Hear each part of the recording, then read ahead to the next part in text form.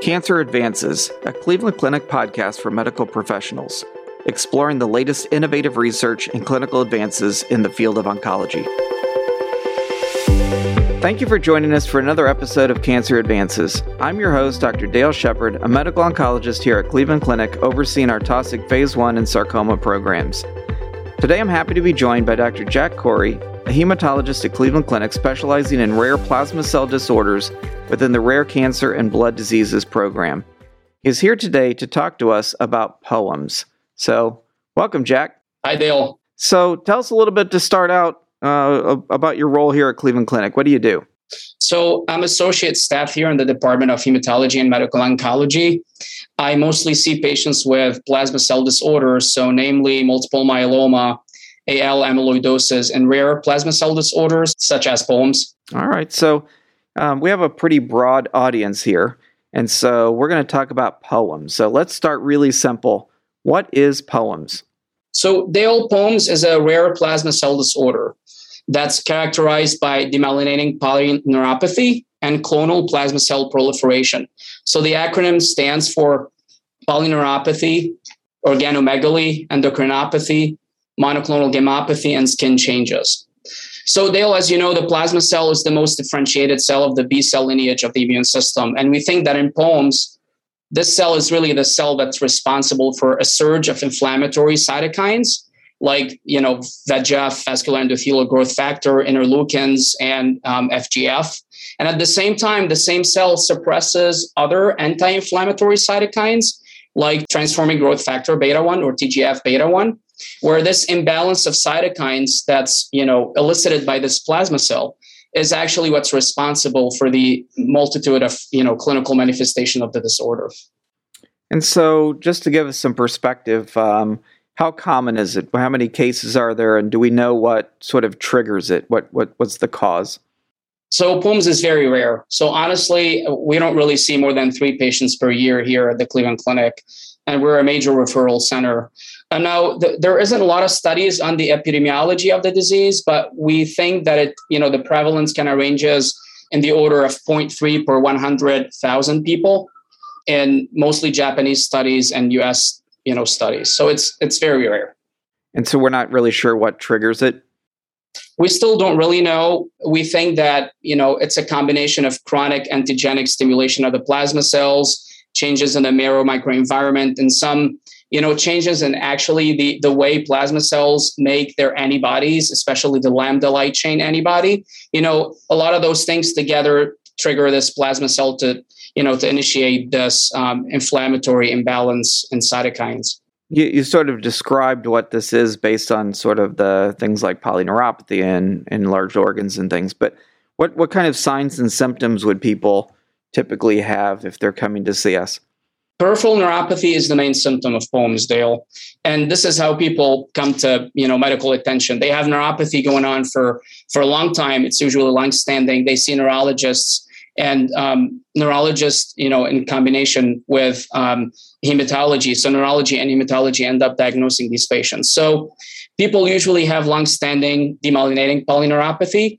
The way this neuropathy starts is with sensory symptoms in the feet that works its way up and becomes more motor over time with consequent weakness and muscle atrophy. There are other manifestations of the disorder, and it can involve the skin with multiple, rashes being reported in the literature. There is hardening of the bones with what we call sclerotic bone lesions that we can see on imaging. There is enlargement of the liver, the spleen, the lymph nodes. Some people can have what we call Castleman's disease, which is a special type of lymphoma, lymphoproliferative disorder. So there's a wide array of symptoms, but usually people come to our attention when they have this long-standing polyneuropathy that goes, undiagnosed. So the lack of diagnosis seems like that must be a really tough component of this disease. So I would guess that patients have had a pretty long journey of seeing lots of different people, and you really, quite honestly, may have to stumble across the right person that thinks of it and makes the diagnosis. Somebody may see a dermatologist but not really make the connection, or a neurologist, and neuropathy being standard. So how's the actual diagnosis? So how is it from bone marrow? What's the process here? Right. So usually patients get referred to us by neurology. So neurologists are the frontline kind of specialty that sees these patients. They usually get EMG studies on them, so electrodiagnostic studies on their nerves. And they check more lab work, including they screen them for plasma cell disorders with serologic testing, and they get VEGF levels, vascular endothelial growth factor levels. And, if they feel that there's a question of POEMS, or they feel that the diagnosis is really POEMS, they send them our way, and then we confirm the diagnosis here and start treatment. And what is that treatment? So the treatment is very similar to what we do in myeloma. So it's either radiation therapy, autologous stem cell transplantation, and or a combination of other plasma cell-directed therapies. And the treatment really depends on if the patient really is eligible for stem cell transplant. A lot of patients come to us really debilitated from their neuropathy. They're not really eligible for high-dose therapy and transplant.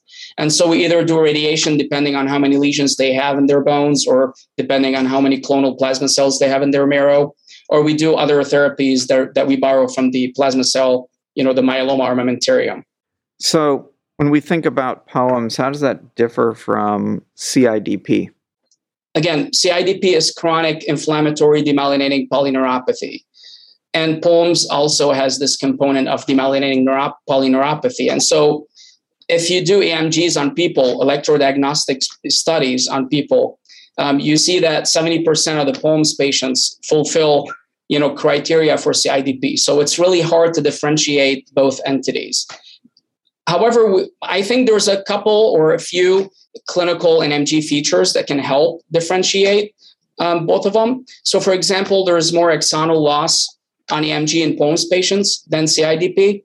And there tends to be more lower limb involvement and more leg pain, which can be really severe in POEMS than CIDP. And there's really more distal muscle weakness in CIDP. Also, muscle atrophy in the lower limbs tends to be more pronounced in POEMS.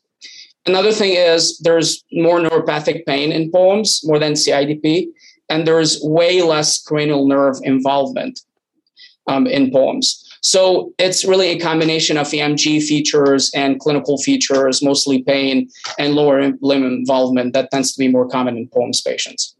So you mentioned that we don't see very many patients in a given year. We have this program set up for rare cancers, blood disorders. How are we able to most appropriately take care of patients? We do have care paths here. For POEMS, I've put together a care path for the community, for the regional sites, and for us here at main campus. I've seen a lot of referrals coming from the community for stem cell transplant. So I think there's more awareness in the community about this disorder, probably because of the care path and because people just know about it more than before. So I'm seeing more patients, with POEMS in general. And I guess it's that awareness part that I guess I was going to ask about. So, it seems like, certainly from a patient frustration going to numerous doctors trying to get a diagnosis, being told they don't really know what that diagnosis is until they reach the right diagnosis. But then when you mention on top of that, not only the long wait to get a diagnosis, but then maybe not being able to get a transplant because their disease has progressed, it sounds like more awareness by primary care, neurology, dermatology. How do we raise awareness in what's really a rare disease, but really, really important to get diagnosed faster? Honestly, I think it starts with primary care and neurology because they're the main people or the initial people that see patients with neuropathy. And neuropathy really is, the most debilitating manifestation of this syndrome. And so really recognizing POEMS early on is really important. So I think neurologists, when they have a patient with possible CIDP, they're not very convinced that it could be CIDP, they should look for POEMS. Or if a neurologist sees somebody with CIDP, they start treating CIDP with plasma exchange or IVIG, which is a totally separate or different treatment than what we do for POEMS. And they feel that the patient is not really getting better, they should look for POEMS. So they should revisit the diagnosis. So I think it really starts with the neurologist. They should screen patients for POEMS with simple, serologic testing for plasma cell disorders and VEGF levels to start with. And then if they're really suspicious that this could be POEMS, they could always consult with hematology. We can help them, make the diagnosis. Or if they've been treating somebody for CIDP and they're not getting better, they should revisit the diagnosis.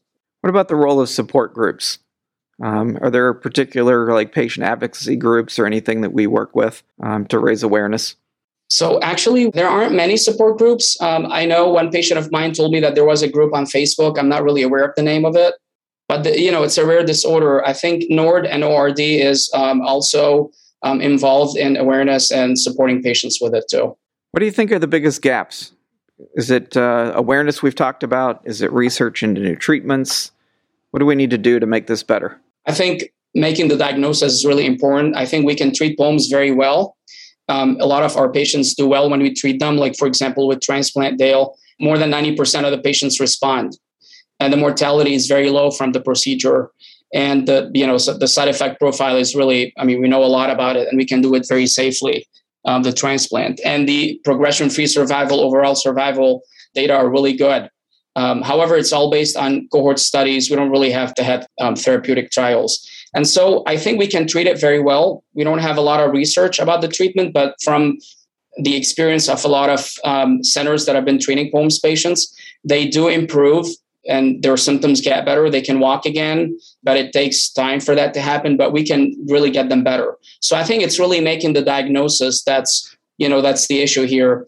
And currently, there was an ongoing study at the University of Arkansas that's looking into the role of other treatments like Darzalex or daratumumab, which is what we use commonly in myeloma, and the treatment of this disorder. And, I'm in discussion with another pharmaceutical company about starting potentially another clinical study, a single-arm study in rare plasma cell disorders, which will include POEMS to study a novel agent in myeloma. So hopefully that's also promising. But I think even with what we have right now, we can treat people very well and get them better. It's just getting them to hematology is honestly the issue. Yeah, that sounds like a big barrier, and it sounds exciting that there's some new therapies potentially in the works. So, but that is a tough area to study. Other than the awareness and research, is there anything else we need to be thinking about in terms of other mechanisms, or do we think that there's anything else that might improve our ability to treat these patients? I think just having more seminars or giving more talks to neurologists and hematologists in the community, because honestly, our neurology department here at main campus is very good at recognizing POEMS and referring people to us. I just feel that we probably need more work in terms of spreading the awareness in the community, especially amongst, neurologists and hematologists in the community. So maybe just more webinars, more talks like this, more podcasts and things, just to kind of, shed more light on, the importance of referring early on. And when in doubt, just refer them. We can help you figure it out. That makes sense. Well, thanks, Jack. I appreciate your insight. It's always difficult with rare diseases to sort of build the right programs to do the right things, and awareness is huge. So hopefully your ability to inform us is going to help people think about it when they have patients that they're not quite sure what's going on, and we'll have some positive outcomes here. Thanks, Dale. Good talking to you. This concludes this episode of Cancer Advances. You will find additional podcast episodes on our website, clevelandclinic.org/Cancer Advances Podcast. Subscribe to the podcast on iTunes, Google Play, Spotify, SoundCloud, or wherever you listen to podcasts. And don't forget, you can access real-time updates from Cleveland Clinic's Cancer Center experts on our Consult QD website at consultqd.clevelandclinic.org/cancer. Thank you for listening. Please join us again soon.